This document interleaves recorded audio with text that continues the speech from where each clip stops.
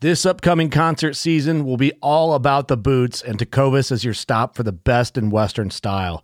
Tecovas has seasonal and limited edition offerings this spring and summer, including men's and women's boots, apparel, hats, bags, and more. All Tecovas boots are made by hand in a time-honored tradition with timeless styles that are always on trend. And Tecovas has first wear comfort with little to no break-in period. It's hard to find this level of comfort paired with this level of style. Stop by your local Tecovas store, have a complimentary drink or two, that's WCB style, and shop new styles. The smell of fresh leather and friendly staff are at your service. Many stores even have leather custom branding to make your boots truly personalized. And with regular live music and events, there's no in-store experience like it. If you can't make it into a store, just visit tecovas.com. That's TECOVAS.com. They offer free shipping on all boots, as well as free returns and exchanges, and ship right to your door. Go to tecovas.com and find your new favorite pair of boots today. Fishing like a local isn't just about catching fish. It's about connecting with the environment and the people who call it home. It's about hearing the stories and traditions that have been passed down for generations and sharing unforgettable moments with the people you meet along the way. Fishing like a local is having an experience that stays with you forever. And with Fishing Booker, you can experience it too, no matter where you are. Discover your next adventure on Fishing Booker.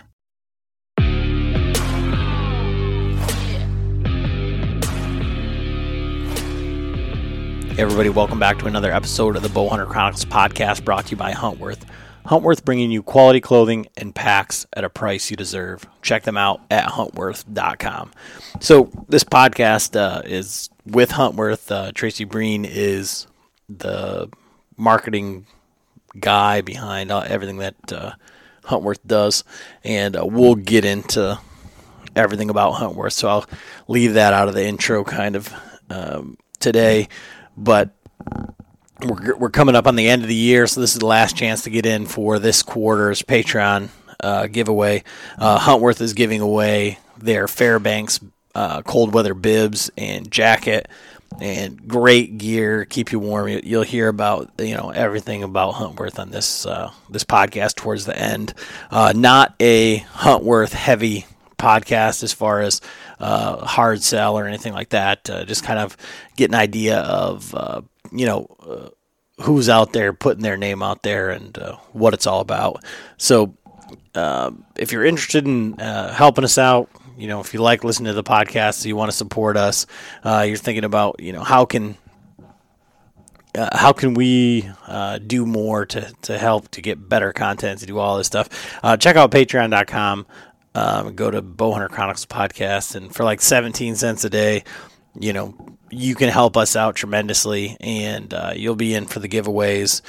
We send out shirts, swag, all that stuff, and we've got tons and tons of different saddles and other pieces of gear that just kind of sits around all year round when you can only hunt out of so much stuff. So the Patreons are the first ones to call us up and say, hey, can I try this? And we got a program where we'll send it out to you. You can hunt out of it, try all this stuff firsthand before you buy it. And, we got our community with the Marco Polo group, and had our great Patreon hunt. And if you want to be involved in any of that stuff, check it out. Go there, and for all of our other sponsors, we don't work with anybody that doesn't want to give back to the people that support us, and ultimately the end user of the podcast, the listeners. Spartan Forge has just released a new update with their topo lines that you can change 3D. You can see everything. It's got shaded topo, so you can see slopes, all of that stuff. SpartanForge.ai. It's artificial intelligence for the deer woods, and I feel like all of that artificial intelligence, deer movement, deer prediction, all that stuff is incredible technology, but their mapping is kind of overshadowing that with the best maps in the business, hands down. You can use code BOWHUNTER to save 25% on that, but they give away one of their year memberships every quarter to someone. And then Lucky Buck, listen to the intro in the last podcast. We killed more racked bucks on our property in the UP this year. My family did than we have probably in 2 decades. Too soon to say that it was from the lucky buck just from this year, perhaps, but it definitely didn't hurt. And Lucky Buck gives away one of their buckets of mineral if you can use it in your state, or they've got food plot seed as well. And then our friends at Zinger Fletchings, they just say, hey, give some of these out. So quarterly, we draw a name, and they give away one of their test packs. You tell them what arrows. You don't got to fletch them. They're just compression fit fletchings that are 3D printed. Incredible stuff. Check them out. But yeah, so this podcast with Tracy Breen talks about like heat boost, what it is, how it came to be, but some really great information about the outdoor industry, how to get into it, his path and direction and all of that. So I think you guys are going to be really surprised by this episode. It's not, like I say, it's not a hard sell. I think you're really going to enjoy it. As always, thanks for listening. Hey everybody, Adam back with another episode of the Bowhunter Chronicles podcast. And today we're going to be talking, you've seen us, we're sponsored by Huntworth, and the way that all came about was kind of through a buddy of mine, Craig, and then this man right here, Tracy Breen. And he says, he's been on a bunch of podcasts here, and he's the self-proclaimed poster boy for this Huntworth Right. heat boost. And we're going to get into some of that, but Tracy's done a lot of other things in the outdoor industry, been doing it for a long time. And it's nice to deal with someone who has hunted, who does have a passion for this stuff, and isn't just a pencil pusher who's like, our metrics on social media are, this, and we'd really like you to do this. So, but how are you doing tonight, Tracy? Good. I mean, hunting season's winding down and Christmas is coming, so it's nice to be able to take a little bit of a breather before ATA show and that kind of thing. Winding down, we've still got all the way until January 1st. You hardcore guys do, but us. I tell this to a lot of people: when you make a living in the hunting industry, a lot of times when your hobby becomes work, it does take a little bit of the shine off it, And I've been blessed to hunt all over. And I'm at a point in my life now where I'm kind of getting my kids into it, and I just don't have the drive to push like I once did, to be out there freezing my butt off. I'll let you guys do that. So from that side of it, like, how did you grow up hunting and then because it ends up always, the same story. Guys grow up hunting, they love the industry, they get into it, and then they don't hunt as much as they wanted to, or they, all that stuff, or they become burnt out. But like when you grew up, what was it like as far as like your hunting upbringing? My dad was a full-time taxidermist right here in West Michigan. And so I grew up with a dad who was mounting, 100 plus deer heads a year, and was a full-time trapper in the late 70s, early 80s. So pretty hardcore. I mean, I can remember a fall and winter that he and his trapping partner put 2,000 muskrats on stretchers, and bought my mom a brand new car with fur money. If that tells you, back then, you had to be hardcore to do that. So that was my upbringing. And he was an avid reader of hunting magazines. So from the time I was 10 or 12 years old, I was reading all those magazines, and my goal was to be an outdoor writer. And I kind of had tunnel vision. And that's the dream I chased. And I was able to achieve that, just really because I did have tunnel vision. So from the early magazines, and then looking at all of the animals that would come through the shop, like today's ability with social media to get in front of all of these huge deer, we mostly focus on deer. That's kind of the I don't know, the goal, right? Where we live. What was it like as a kid? I mean, now you see these deer and everything is inches, and it's all like Boone and Crockett, Pope and Young. Now it's, age class, or should have given him another year. Like seeing that from that perspective as a kid, watching him come in, what were the conversations around the shop with your dad and his buddies and all that? One thing that's strikingly different is, and I see jaws drop when I tell this story, especially if I'm speaking in front of a large crowd. But if my dad mounted 150 deer heads, when I was a kid, a year, 100 of those probably barely broke 100 inches. Okay, I mean, we're talking West Michigan in the 80s and 90s. And if it was a 2.5-year-old 8-point, 2.5-year-old 10-point, he was going on the wall. And if I'm speaking in Illinois or Iowa or even Wisconsin, any of those states, people are just blown away that, in those areas, especially now, people don't even do a euro of those deer, right? I mean, they're just like, whatever, throw it in the box behind the freezer, you know what I mean? But when I was a kid, a 2.5-year-old, 8-point, 10-point, I mean, he was something. And that's what was getting mounted. There was no one shaming you for it either, right? There was no social media. No one was judging you for what you decided to shoot. Yeah, it's one of those things, that I kind of miss. And when I see it, even now today,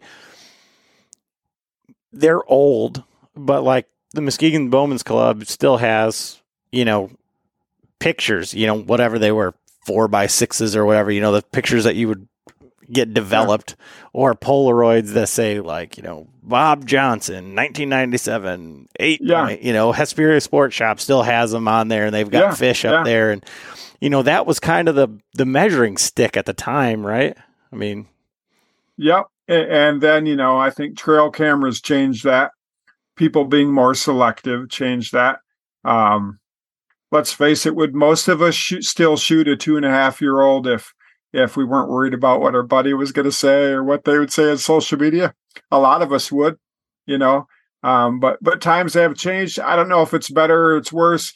A client of mine that you've been introduced to, John Schaefer Archery, he owns a pro shop in Minneapolis. And one thing he said to me that I know has changed big time is here he's a pro archer. He's won lots of tournaments, probably one of the most knowledgeable archery engineers in the industry. And he says to me, when I was growing up shooting bows, I mean, every deer hunt became a squirrel hunt if a squirrel walked in front of me, and every deer hunt became a grouse hunt if a grouse walked in front of me, and so on, right? You just killed whatever.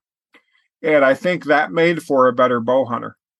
And now we just hold out and hold out and hold out. I see it with my own kid and his friends who are bow hunters.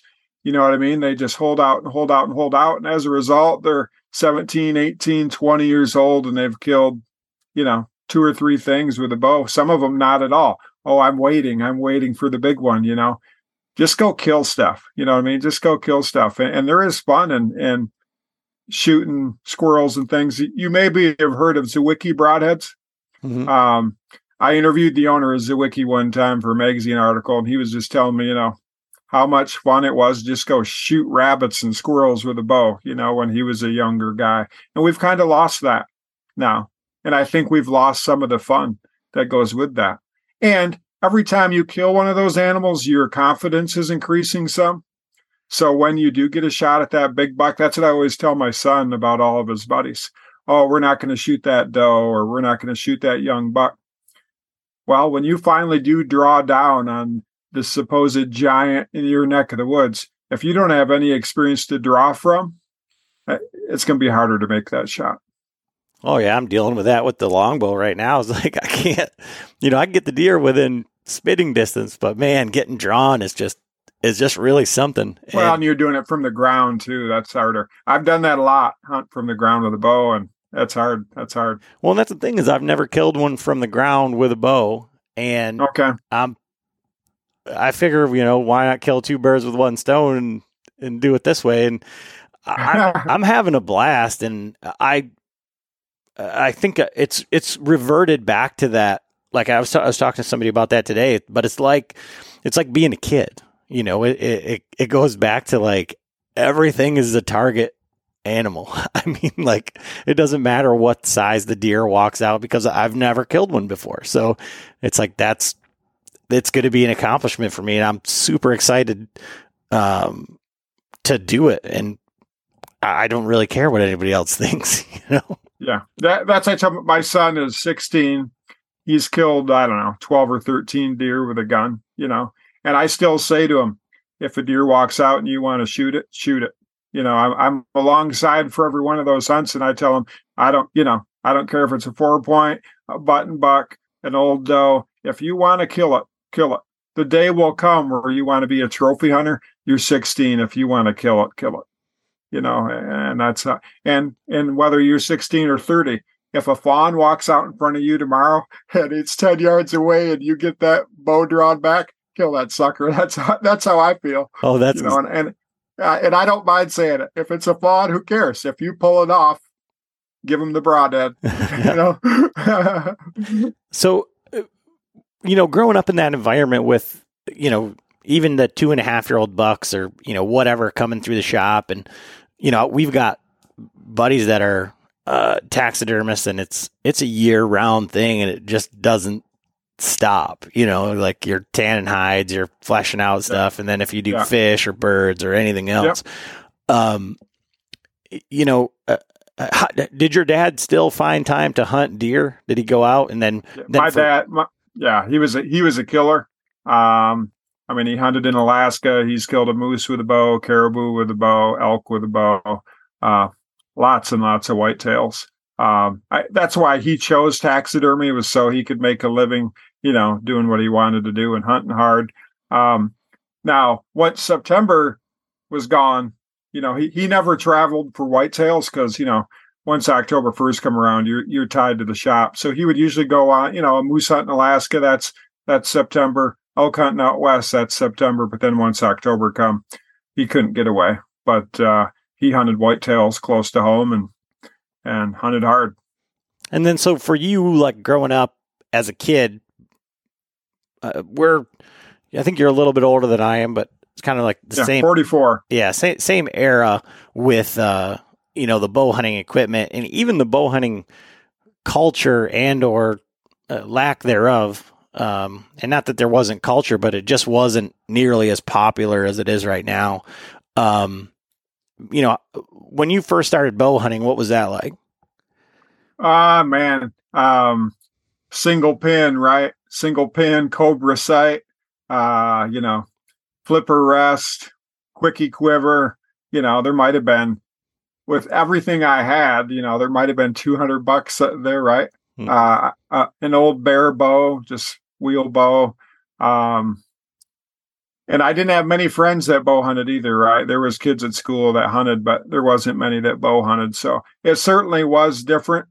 And all data says we're declining in general, but you wouldn't know that by looking at social media and other places. You would think everybody's a bow hunter. But social media has kind of caused that to make it, the cool kid sport today, which I guess I'm fine with. I make a living off of it. I've certainly fanned the flame over the years, but it is a lot different. There wasn't a lot of bow hunters, certainly when I was a kid, as many as it seems like there is now. In that double-edged sword, right? Even in what we're talking about in terms of deer shaming and inches and, kind of taking the fun out of that.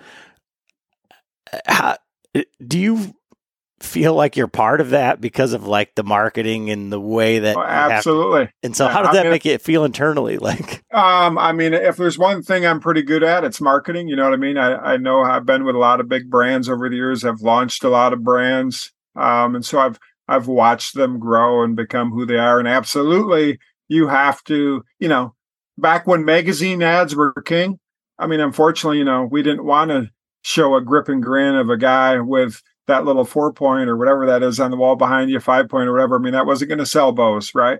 But a 150, that's how it's changed. Like a 150 was the standard, right? Like magazine ads were full of 150, 160-inch bucks, and that was the standard. And a lot of outdoor writers made their living on that class of buck. And then people come along, started buying private land, and then it's 160, 170, 180. Now, we're over 200 inches all the time. They're everywhere, but I absolutely, fan the flame and help push that. And, back when I was writing hundreds of articles a year, I was writing for North American Whitetail all the time and telling the story of all the guys who were shooting the 200-inch deer. So it's a blessing and a curse for sure. And so from the writing side of it, like how did you end up going down that road or like make that your goal in life, like, I mean, you see the career fair, it would be very easy for you to be like, okay, well, I'm going to do what my dad does. I'm going to do taxidermy. I'm sure you could have made a whole bunch of money at the shop and probably did, here, flesh out these or stretch these out. Or well, unfortunately I have cerebral palsy. So that dictated that taxidermy wasn't going to be a career I could take because I can skin critters out, and I grew up trapping, and I had a trap line, fleshing and putting them on stretchers, and that fine motor control needed with your hands, splitting the lips and all those kind of things that you're doing in taxidermy. I can't do those. And so that was just off the table, right away. There was just no way I was ever going to be able to do that. And so from the time I was probably, 10 or 12 when I started thinking about being a writer, but by the time I was 16 or 17, I was laser focused. And I talked to you about this before. I figured out what a query letter is. And a query letter is when you pitch a story idea to an editor and say, I want to write an article on A, B, and C, and I'll provide the photos, and here's going to be the bullet points of what we talk about. And I mean, I was a teenager. I started sending those things out. And by the time I was in my early 20s, I was being published in some regional publications. And then pretty quickly I was in, all the major publications in America. Pretty much every last one that's out there, I've been in at some point or another. And so what doors did that open up for you, like from writing to marketing? I mean, do you have a formal background in marketing at all? No. And it's interesting, no one ever asked me that either, but I guess my resume is long enough now, and I've been at it long enough. I'm 44, and I started this journey basically when I was 19, 20 years old. It's all I've done.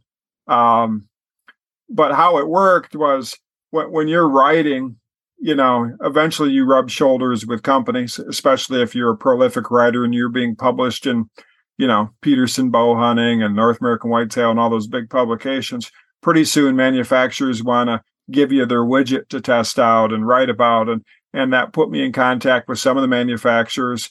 And then one of the knacks I have, I kind of have a business mind, so there's 2 or 3 trade publications in this industry, in the archery industry, that really focus on how to help manufacturers and pro shops make more money. And I would write a lot of articles for those publications where I would interview CEOs and tell their story of success. And that really opened doors, pretty early on. I mean, I was working with Matthews. I was, 26, 28, something like that, when I started working for Matthews Archery and got to know the owner of Matthews Archery really well. And we're pretty good friends to this day. I talk to him periodically. I still write about him from time to time. Joel Maxfield from Matthews, who Matthews just did a film on. Maybe you saw that online. He completed his Super Slam. So you start hobnobbing with those kind of people, and it does open a lot of doors. And pretty soon, I was writing press releases for Matthews Archery and a lot of the bigger companies out there I've worked with, Carbon Express, a lot of Michigan companies. Carbon Express used to be a Michigan company. There's a lot of companies here in Michigan that I've worked with over the years and just branched out from there. So early on in doing that you see both from a marketing side and then from like a getting out there and using the gear side, right? How, rabid people are for, the new Matthews bow that came out, the new Hoyt, bows used to be launched at ATA. Now they're launched, our bow season isn't even over yet. And already next year's bow is out. That's a mistake. That's a mistake in my opinion, but we don't need to, there's a lot of squabbling within the industry. Like, why do we do that? 20 years ago it was at ATA. And so there was a lot of buzz leading up to ATA. Hey, let's go check out these new bows, and slowly but surely one company wanted to beat their competitor, right? Well, we'll launch ours on December 1st and ours would be November 1st. And now, some of the smaller players, they're introducing bows in October, it's kind of crazy how that's happened. But from like a marketing standpoint, like for guys like your son's friends or guys that are just getting into archery and stuff, it almost seems like a toxic environment because it's like you need this new stuff, this new bow, this new absolutely everything. Absolutely. And it's like, you were killing deer with $200 worth of equipment, and the bow shot 180 feet per second with a maybe straight aluminum arrow, Yeah.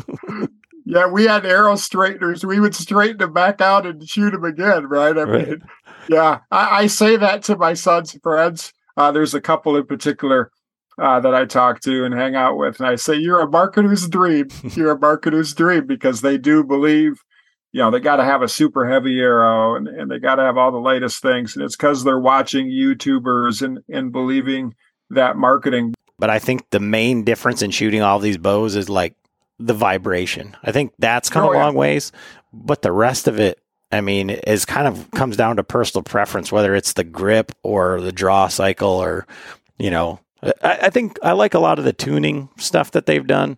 And, like you talk about Matthews and like being able to switch the mods over instead of having to change limbs and, stuff like that. It is huge for guys like John who want to, shoot turkeys with a 60-pound bow and shoot elk with an 80-pound bow and not have to swap over limbs. Like that's great. Yeah. There's been a lot of little cool things, but I mean, from like a feet per second, or even here's something people don't think about from a vibration standpoint that I often is interesting to me to observe. If you took a brand new bow out of the box from 10 years ago, right now, it's brand new, hasn't been shot, and you shoot that at 20 yards into a morel target, whatever, and then you go and grab today's brand new bow and you shoot it side by side, brand new, you probably wouldn't feel an enormous amount of difference. But what happens is you shoot a bow for a few years and it gets used, right? I mean, hundreds and hundreds and thousands of arrows.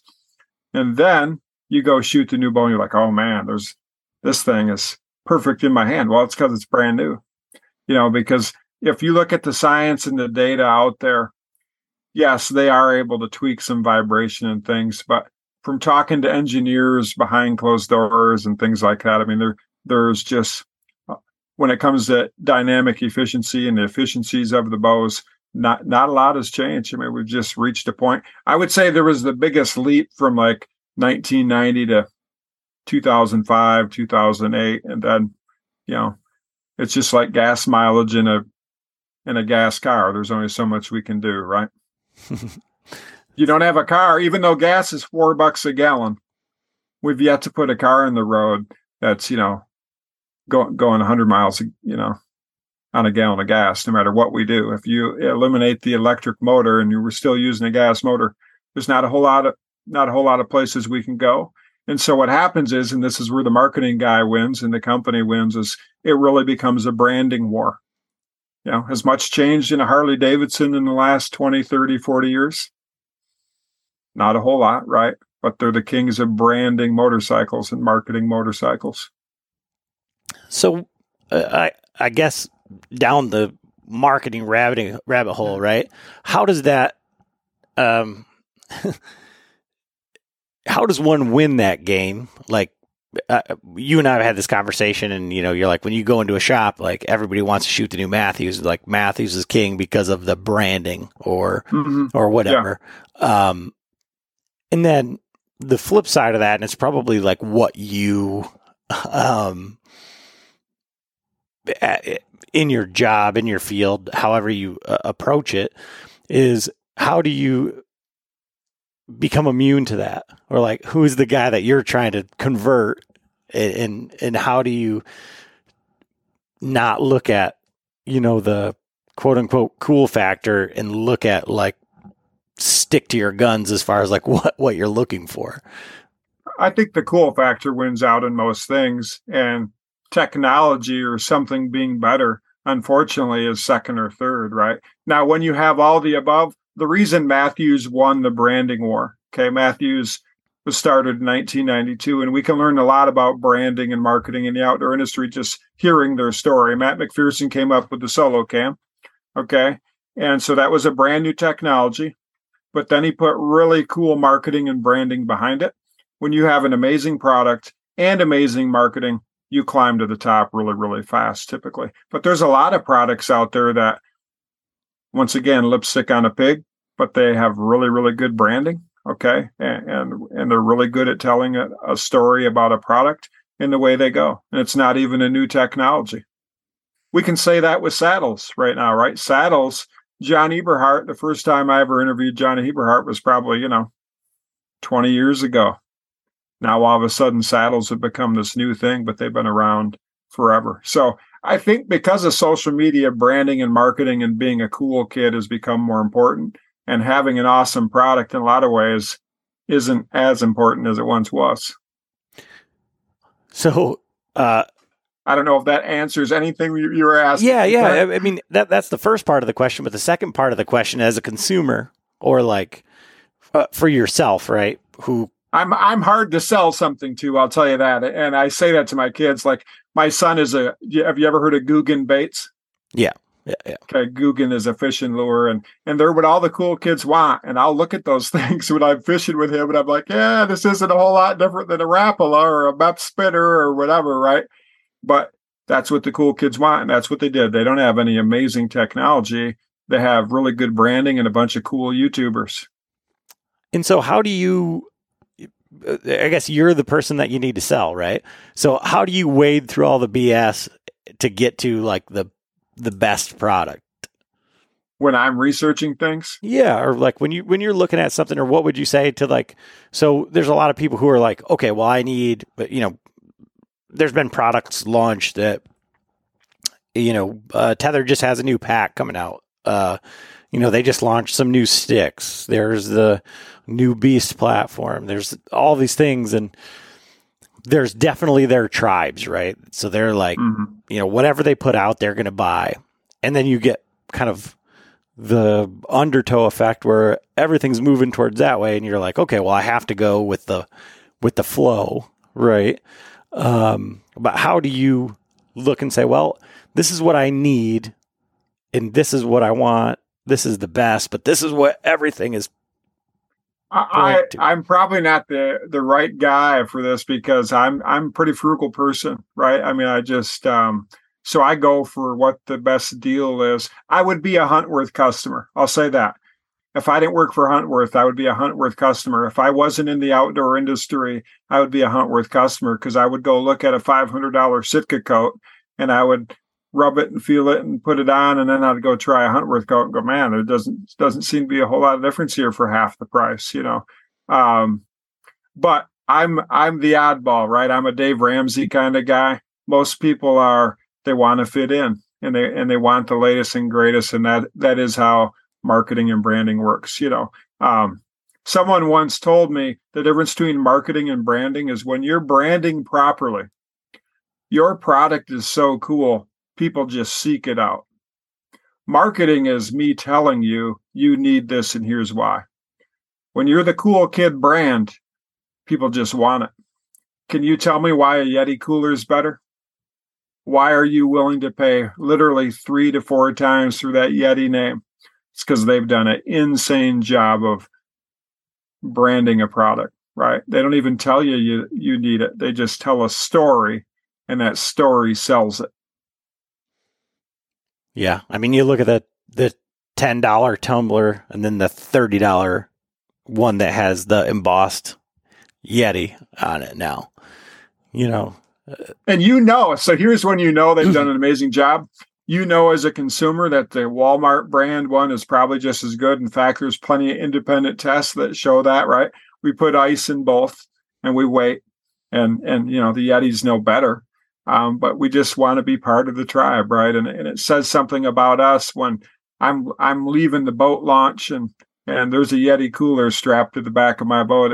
It means I'm legit. I'm serious, And I think that's what a lot of this boils down to is we want our friends and those around us to think we're hardcore. Hardcore is more important now than it ever was, right? That you want your friends to think, oh man, that Adam guy, I mean, man, he's got the stuff. He's for real. Okay. And I'm drawn to that old geezer, man, who's got the, PSE from 1982 and he's still killing stuff with it. That's the story I want to tell. But that's not who we are as Americans. We want the shiny new toy. Well, and it's funny because, that we are that guy. You know, my friend, he's on his way to Missouri right now, and I got him one of the saddle setups that I have, and he's been out playing with it in a tree and all this stuff, and he ordered a new camera arm, and he had some stuff 3D printed up, and he's got all this stuff, and he's like, I'm a saddle hunter now. And I'm like, have you hunted in it? He's like, not yet.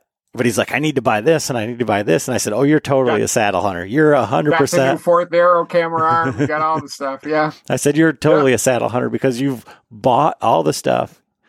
You're already buying more stuff, and you've never hunted out of it yet. And it's like that.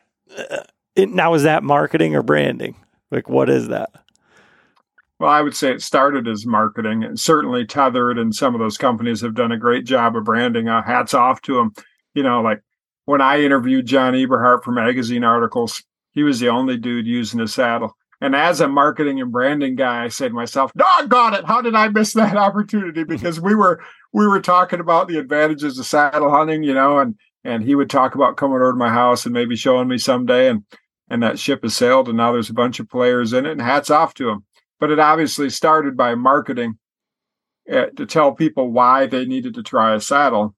And then branding took over, and the cool kids are now, you know, just following whatever the brand says, for sure. And that stuff's overpriced, obviously, a lot of it too, right? And that's part of the branding. Well, there's so many narratives there that's hard to wade through. You know, because there's the made in the USA side, there's these guys started it. There's I guess there's endless things that people who are behind these brands can complain about, and they've kind of all landed around the same price point. And I don't know if you and I have had this conversation about bows, but it seems like that's what's happened with bows.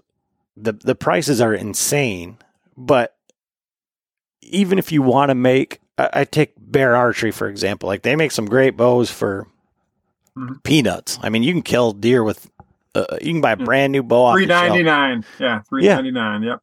And even if they had a flagship bow, like if their top end bow was $700, which it probably easily could be, people would just gloss over it because it wasn't over $1,000. Like, because that's what a premium bow was supposed to cost, I feel like. And now they're, you know, damn near $200 or $2,000. I mean, like, yeah.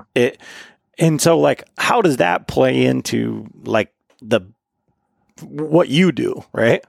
Well, I mean, when Huntworth, I mean, we can use Huntworth as an example here. When Huntworth hired me, you know, Neil, the owner of Huntworth, said, you know, we want to be the Chevy and the Ford of hunting close. And that's absolutely an obstacle we've had to overcome, because when someone's wearing a Sitka coat that costs $500 or a Kuiu coat that costs $500 and they're holding on to a Huntworth coat, in their mind, they're like, there's no way this can be anywhere close to the Sitka coat at $249. And so that is a big obstacle you have to overcome, is to convince the consumer that you're right. It's not a $500 coat, and it doesn't have all the features of a $500 coat, but it's got 3/4 of them, right? And it's the same thing in the bow world. I think, you know, a lot of the bows that are $599, $699, they have most of the bells and whistles, but not all of them. But so many consumers like, oh, there's no way this can be as good. Okay. When I walk into Starbucks and pay $5 for a cup of coffee, it's not really that much better than McDonald's, right? McDonald's is 99 cents, but I'm convinced myself, you know, I want that high end brand. And I have a tendency as a consumer, because I spend so much money on marketing, to kind of look for that McDonald's cup of coffee that's almost as good, even though I have worked with powerhouse brands like Matthews, you know what I mean? So I absolutely know what it takes and what is needed to push those big brands. But a lot of that is branding. The higher end brands spend a lot more money on marketing and branding, so their product is going to cost more. You're paying for it at the end of the day. So, like, switching over to Huntworth a little bit, like for you, I mean, you just said it, and it seems like a really odd pitch that almost as good. You know what I mean? Like that seems like the last thing you'd want to hang your hat on would be like, yeah, well, we're almost as good, right? So how from your perspective in like dealing with, say, compare and contrasting, like working with Matthews or marketing for Matthews, or dealing with a company that is at the pinnacle of the industry or like one of the major players, right? And then saying, okay, well, Huntworth, we're almost as good. Like, what are the differences in like your mindset? And then from a consumer side of it, overcoming that, I don't know, fear of missing out from the cool kids side. Yeah. Matthews is absolutely trying to be the cool kid. Now, I don't work with Matthews super closely anymore. I mean, I talk to Matt McPherson quite a bit still. But obviously they're still going after the cool kid crowd. And Huntworth is going after a guy who's like, hey man, I'm a weekend warrior. Maybe I'm a little more hardcore as I get more into this, but I absolutely don't want to spend a paycheck on a set of clothing, And really one of the guys who coined the phrase, we won't say almost as good, but it was a guy, Average Jack Archery, who's a YouTuber. And I forget what he said. He's a teacher and he used a percentage, right? It was like 70% or 75% of the quality for half the price is what he said, something like that.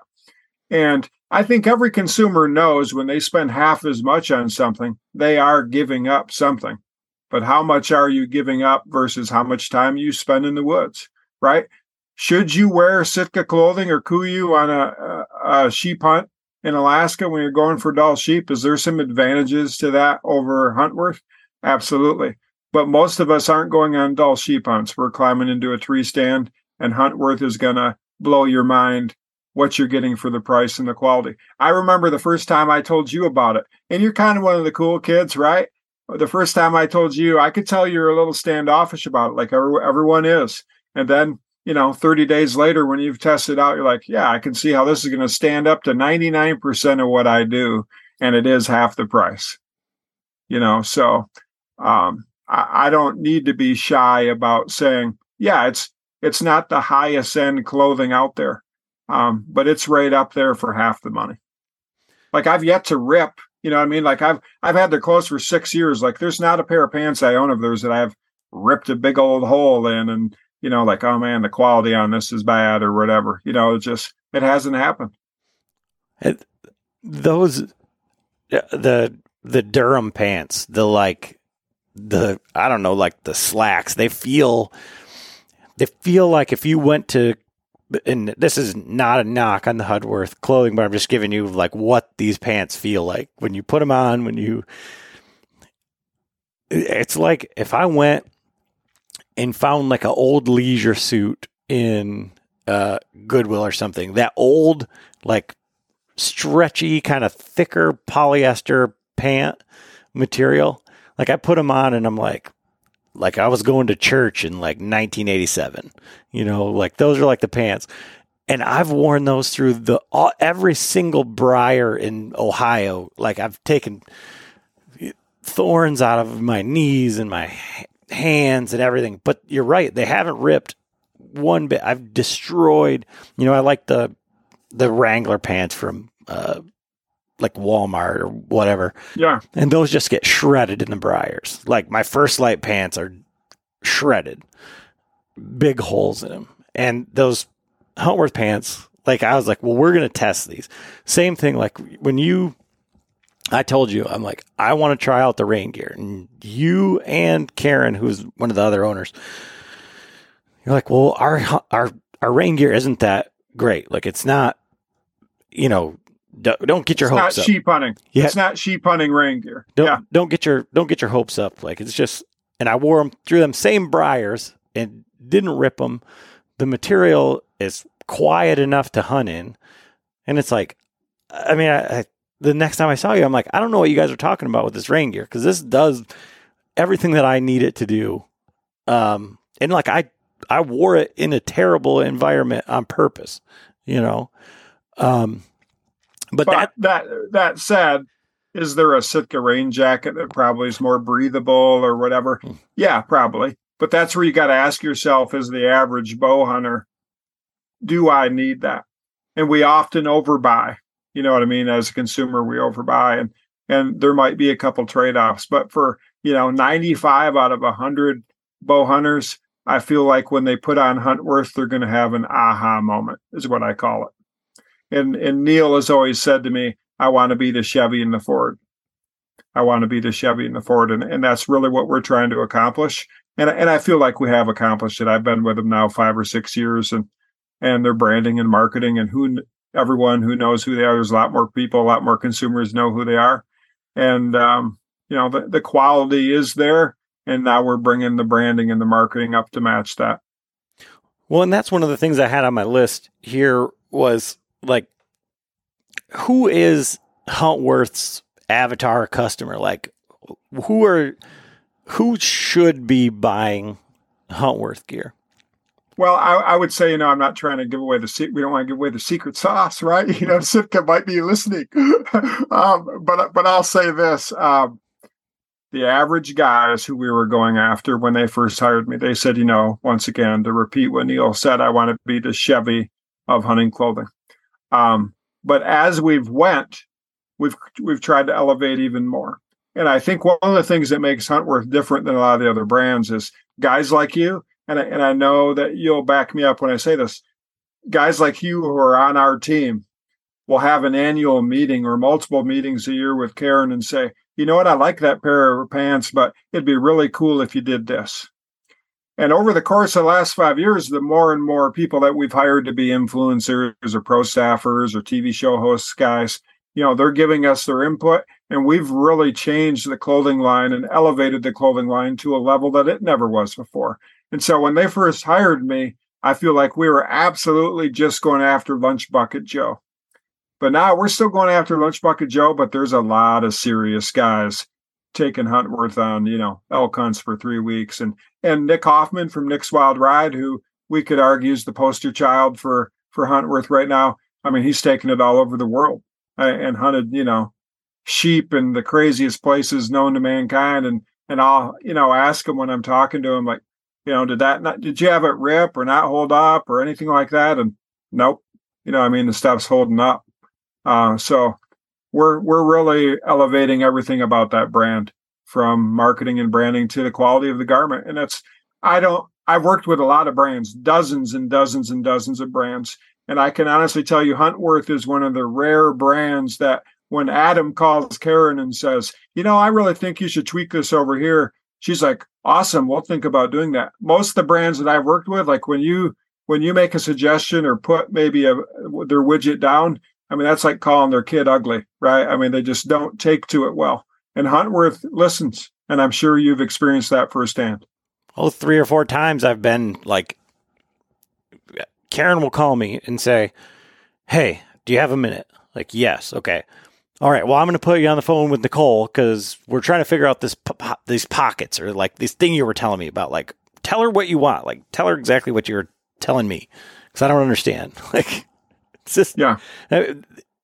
That to me is like invaluable. Like, there's a lot of things where, a company says, oh, you want to do this or do that, and then you never hear from them again. It's just transactional or whatever. And this is like, I've got some prototype bibs or whatever.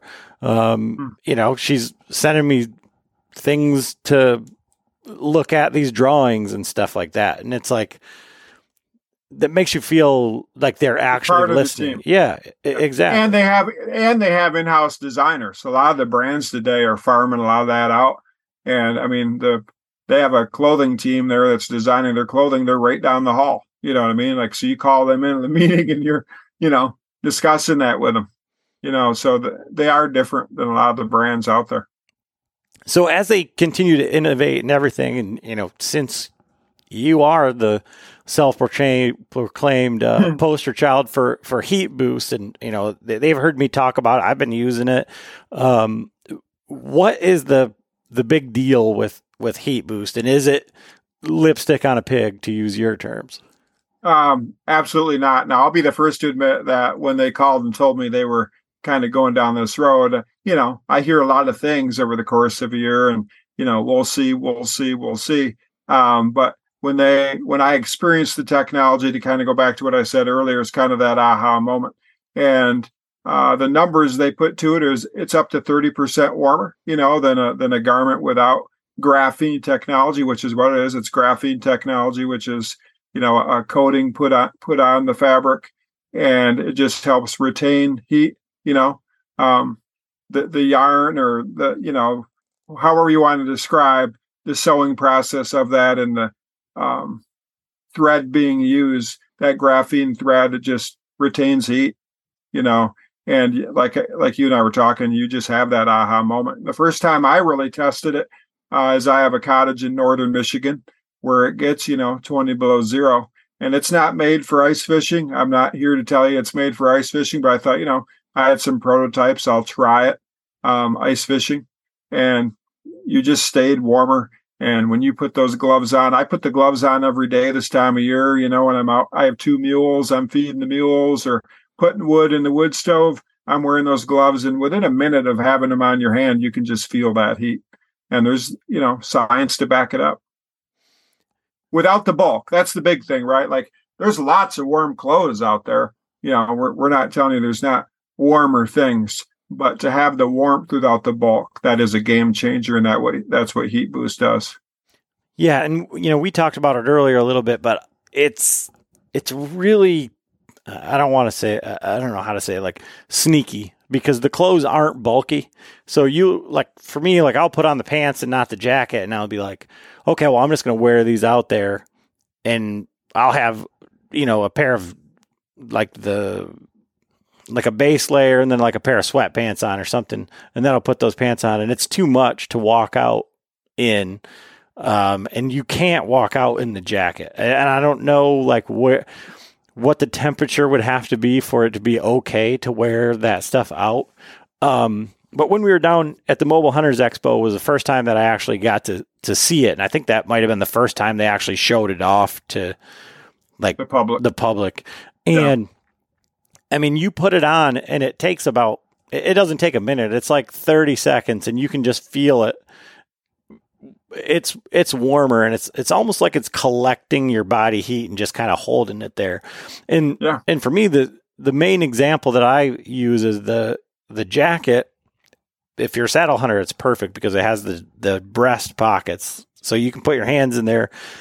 They're lined with that. So if you don't like to wear gloves, you can put your hands in there. You can put a hand warmer in there too, and that heats up the whole jacket because it collects that heat too, which I found out. But that, like, if you put your hands in there and they get warm, then you're out messing with your bow or your tether or doing whatever, playing on your phone. When you put your hands back in the pockets, they're still warm, like your hands were still in there. It just kind of retains the heat, and it's really impressive, which, a lot of times sounds like a lot of hype, and, oh yeah, you got it for free. We just got done talking about how I'm the marketing guy, right? The branding guy. So yeah, I mean, I could see how the listener's going to go like, yeah, that's their job. He's paid by Huntworth. I guess the easiest way to describe it, you're going to be able to stay in the woods longer. And we all know, I mean, that's the game-changing moment. Another one of my clients is Redneck Blinds. And I can't tell you how many people will tell Redneck Blinds, man, the reason I killed that buck was because I was able to stay warm in the cold weather, or I was able to hunt in the snowstorm or the rainstorm or whatever. The longer we can stay out in the field, the better our odds are. I mean, that's just plain and simple, right? Well, that's what Huntworth does with this Heat Boost. It allows you to stay in the woods longer. So, it's really difficult to, there's some people that are going to hear this and they're going to check it out and they're just going to order, they're going to buy it. And there's been some great, 30% off, codes and all that stuff. They just kind of keep coming through. But is it available in stores anywhere, or is that only a direct to consumer at this point? It is available both. obviously they're doing a lot of it online, but they're working with a lot of the retailers. And a lot of the retailers are excited about it for next year, So the longer it's out, the more places it's going to be available. But obviously those discount codes and things are, on their website, and buying it direct is probably the best way to get a deal. Yeah. But I'm just saying, for people that want to try it out and want to see whether it's just hype or whatever. Yeah. I guess it depends on where you live, and because different retailers take a different lineup of Huntworth. Some will say, well, we're going to try that next year. Right. And I think 2023 will be the year where you'll see it in a lot more retailers. So from the Huntworth side, like if you were to pick out like your favorite items, because like I'm going to do like a video on this, because I've had a whole year now of using it, from scouting and turkey hunting all the way through into the cold. But like if you were to say like your top 3 items of I'm a horrible guy to ask, for real, because I'm constantly, they're sending me so many different things. Believe it or not, my favorite thing to make is just a simple vest, man. And you probably have that vest. I'm not even sure what the name of that vest is. That vest is my favorite thing. I wear it hunting. I wear it speaking in front of crowds. I'm constantly changing it out because I'm constantly testing. She just sent me some new heat boost stuff the other day that I haven't even pulled out of the box yet. So I have everything they have and doubles of some of it. And I'm just constantly swapping things out. And so it's kind of like people say that to me when I was working so closely with Matthews, which one was your favorite bow? Well, you were constantly switching between things. It was hard to really be adamant. All I know is anytime I stick on any heat boost garment, you can instantly tell, you're here in Michigan. There was some snow on the ground for the rifle opener, and I had heat boost down for that because we hunted in a redneck blind in the morning, and in the evening we were back on the public ground, and I was wearing heat boost, and none of it has failed me and none of it has let me down yet. That's for sure. So real quick, I've got the lighter heat boost because I didn't see the need for the heavier stuff. But can you tell us the difference between the two versions? One is quite a bit bulkier, and that one I haven't used a lot because I don't like the bulk being a bow hunter. I would describe their bulkier version as more of a, the gun hunters stuff versus bow hunters in my opinion. It just seems like most of us who are bow hunters, we want that thinner stuff. You know what I mean? And I think in the end, that's why heat boost will be popular with the bow hunter, because if you are a late season guy, you can still wear that thinner stuff and stay warm. Yeah, and so the thinner stuff is the Saskatoon version. That's what I've got. Yeah, and, I chose it for that reason. Yeah, absolutely. And I would think that's what most bow hunters are going to want to stick with. Okay. Anything else you want to talk about with the heat boost stuff? Because I think no, I don't. As I've said to you before, we don't need this to be like a hard sell. Hard sell, and maybe it has been a little too hard already. But I think here's the other thing that I'll challenge everyone with: if you try Huntworth, anything they make, including the heat boost, and you're not satisfied, they have an awesome return policy, and we were talking about that the other day. Some guy was thought he was getting one thing, got another, and he ordered it, and they were returning it. And if you're unhappy, return it. Because a lot of people are buying stuff online. You might not have a retailer near you. And so it's hard to always know when you're clicking that button online, oh man, this is a lot of money to spend. So they do have a good return policy. Okay, we'll switch gears here a little bit just because, like I said, I promised my my Patreons we'd talk about it. So Tracy hunts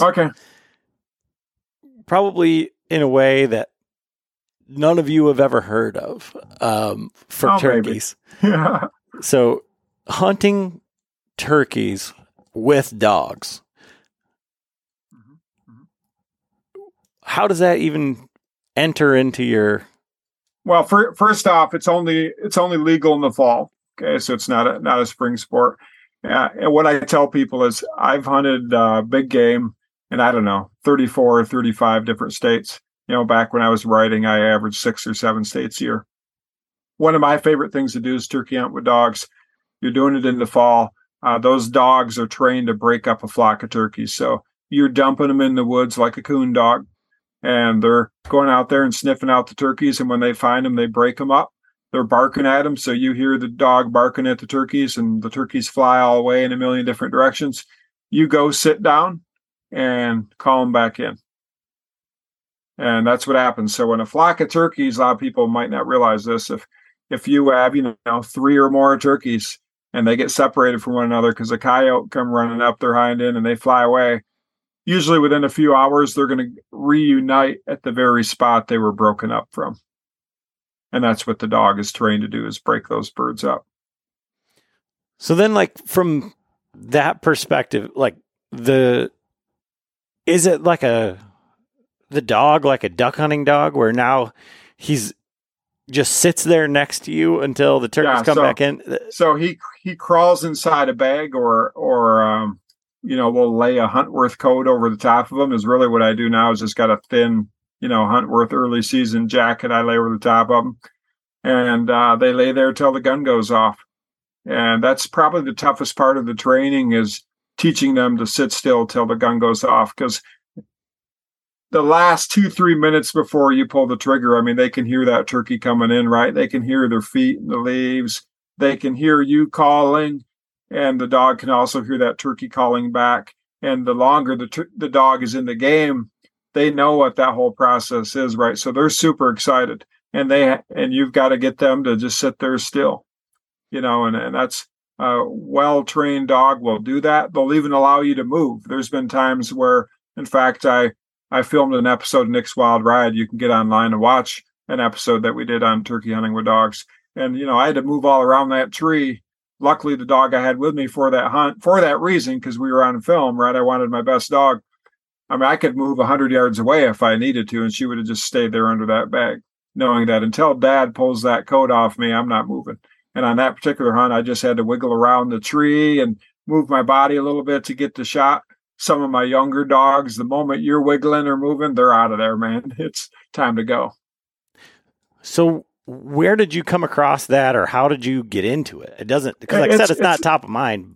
No, it's a very old sport, believe it or not. 1800s, early 1900s. It was actually a hunting thing that the rich and wealthy did. When I wrote about it for magazines, including the National Wild Turkey Federation, I would always say it was a sport of kings and queens. Like, the people who did it were wealthy. If you had a turkey dog, you were wealthy. And most of those people bred the dogs in a hush-hush way, so they didn't give them away to their buddies. They kept the whole litter themselves. And it's been around a lot, excuse me, lot longer than spring hunting ever was. Spring hunting became popular in the 1960s. It's way easier, to be honest with you. And I was introduced to it by a well-known writer. Maybe some of you who are old enough to remember this name. His name is Jim Casada. Used to be the editor of Turkey and Turkey Hunting. Also one of the editors of Trapper and Predator Caller. Maybe some of you recognize that magazine. And he introduced me to a guy by the name of Parker Wheaton. And Parker Wheaton was from South Carolina and made wing bone. He was a famous wing bone turkey call maker. Like, one of his wing bones was $1,000 of all things. And I flew down there to interview him for an article I did for the NWTF. And he was a turkey hunter with dogs. And I decided when I got home, hey, I'm going to dive into this thing. And I've had him ever since. I've had, 4 or 5 turkey dogs. I have 3 of them right now. And so what kind of dog is a turkey dog? They're called Appalachian turkey dogs, and most of them are bred in Virginia. Virginia is kind of a big hub for dogs. Deer hunting with dogs is still legal there. You had mentioned that earlier, that you have some haters. I get it. I get why people hate them, but that is the hub of turkey dogs. And most of my dogs are from there. I have one mutt from Sand Lake, Michigan, that wasn't a turkey dog. He was half plot hound, half setter. I'm probably going to use him as a stud here pretty soon. A lot of them have hound and setter in them. That's kind of none of them are purebred. Obviously, they're a bunch of mutts, but they're mutts bred with turkey hunting in mind. And so there's the difference. Like every breeder that I've gotten my turkey dogs from, besides that one, are old timers who've been breeding turkey dogs for 50 plus years. And what makes a good turkey dog? I mean, like, what is it? Is it temperament? Is it their ability to like listen to their owner? I would say two things come to mind. The first one being they got to bark on the brake.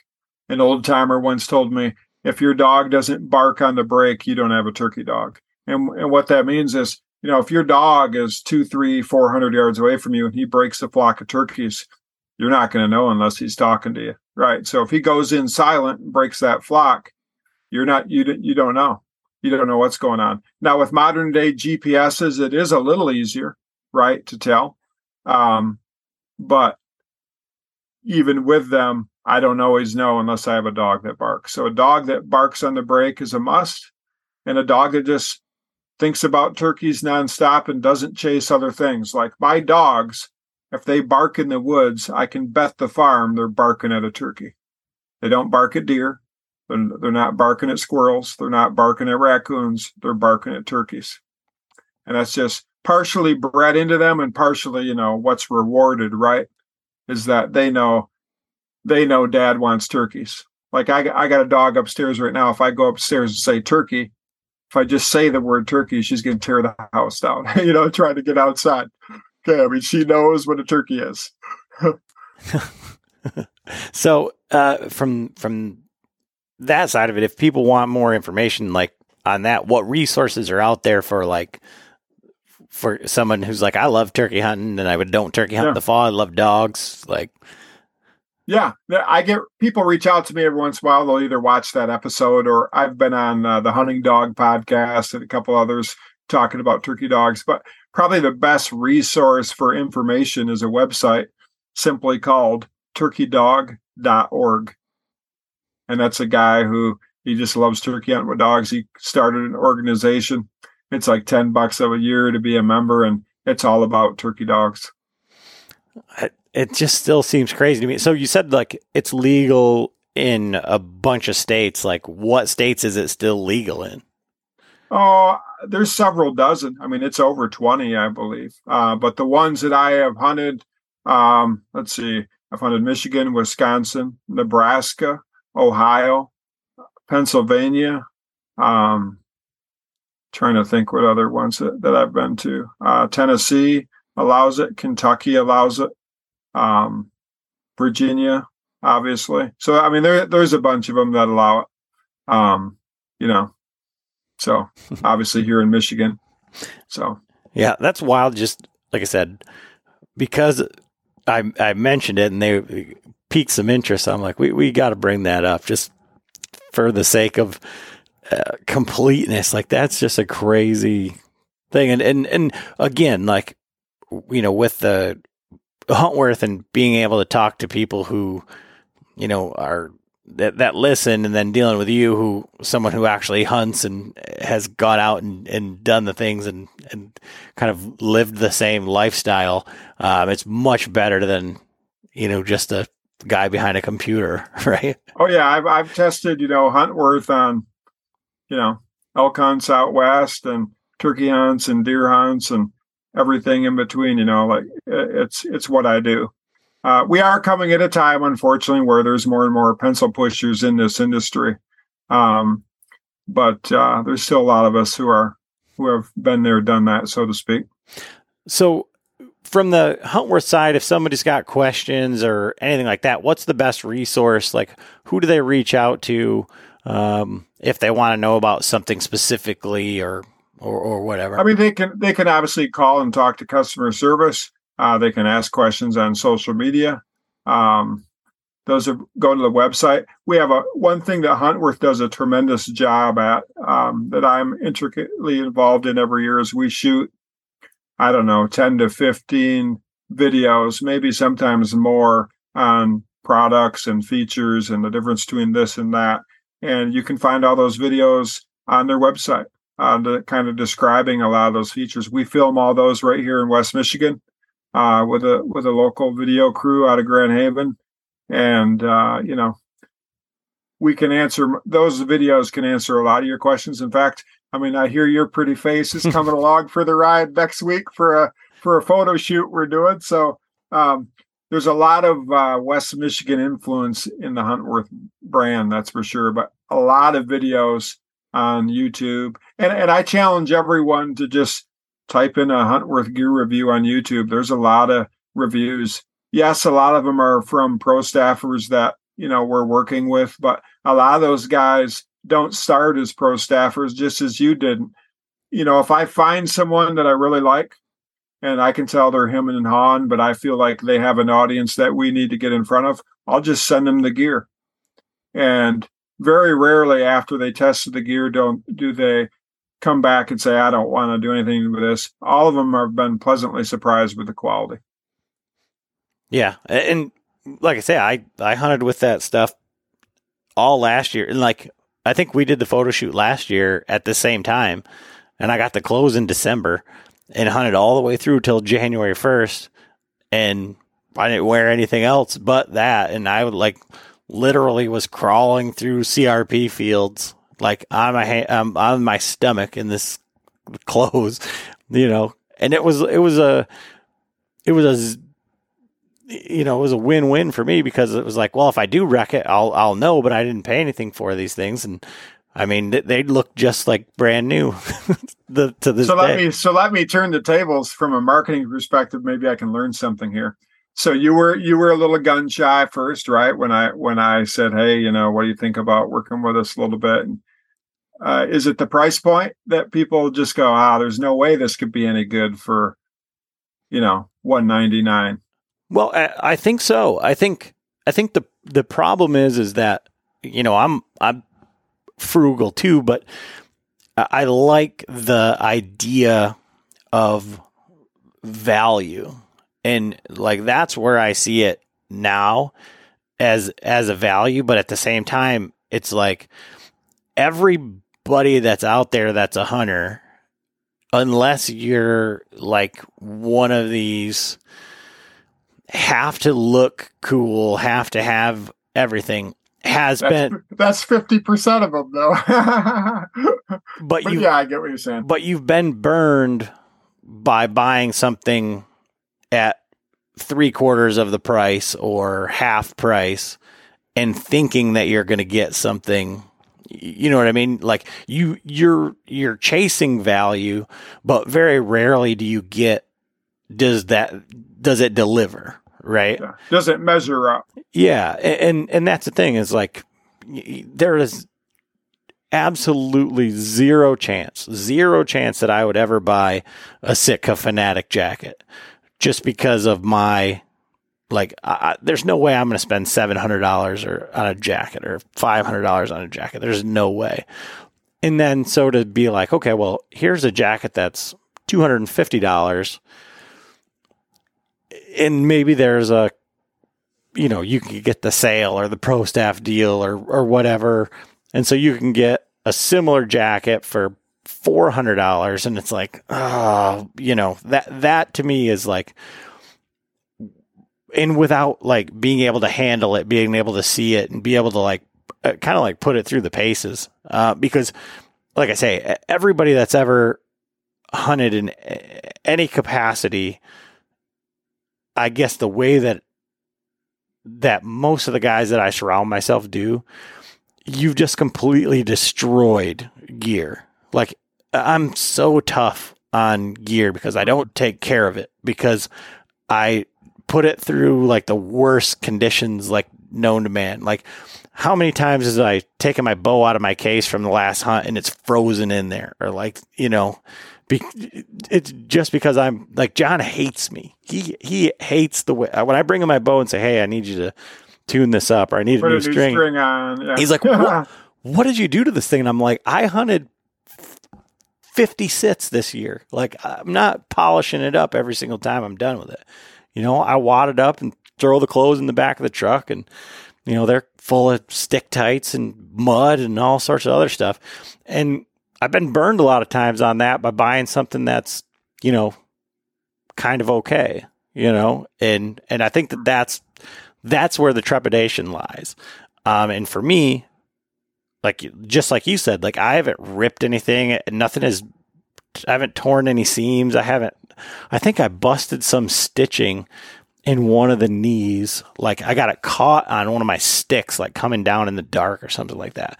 And it just ripped a couple threads. I've had a couple, here's an interesting thing. Like early on, I had a button come off something or a zipper. And like the first year I worked for them, and I had a couple pro staffers that I had sent stuff to said the same thing. They fixed all that. Like, oh man, next generation, we're going to tweak this or that. And they do those things. But I think for me, that kind of sums it up. I mean, it's like, we're all doubting Thomases a little bit, I think. And that's what all brands are trying to overcome, is to convince you that they are real.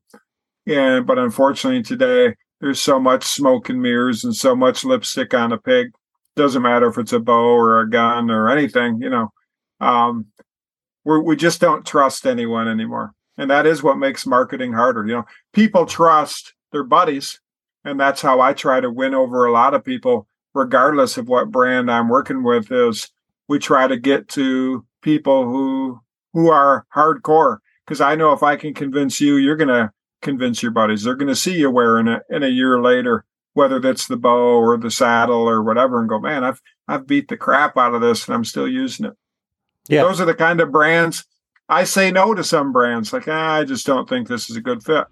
And, I try to stick with brands that really do stand behind the products. Well, and I appreciate it, and I appreciate you coming on today and taking the time and everything. And like I said, I think people will definitely take something away from this. So, like I say, I really do appreciate you coming on. Hey, no problem. And hanging out with us for an hour or so. So get your lipstick ready for the photo shoot now. I'll get you. Yes, sir. Well, all right, Tracy. Thank you. Yeah. Take care. Bye-bye.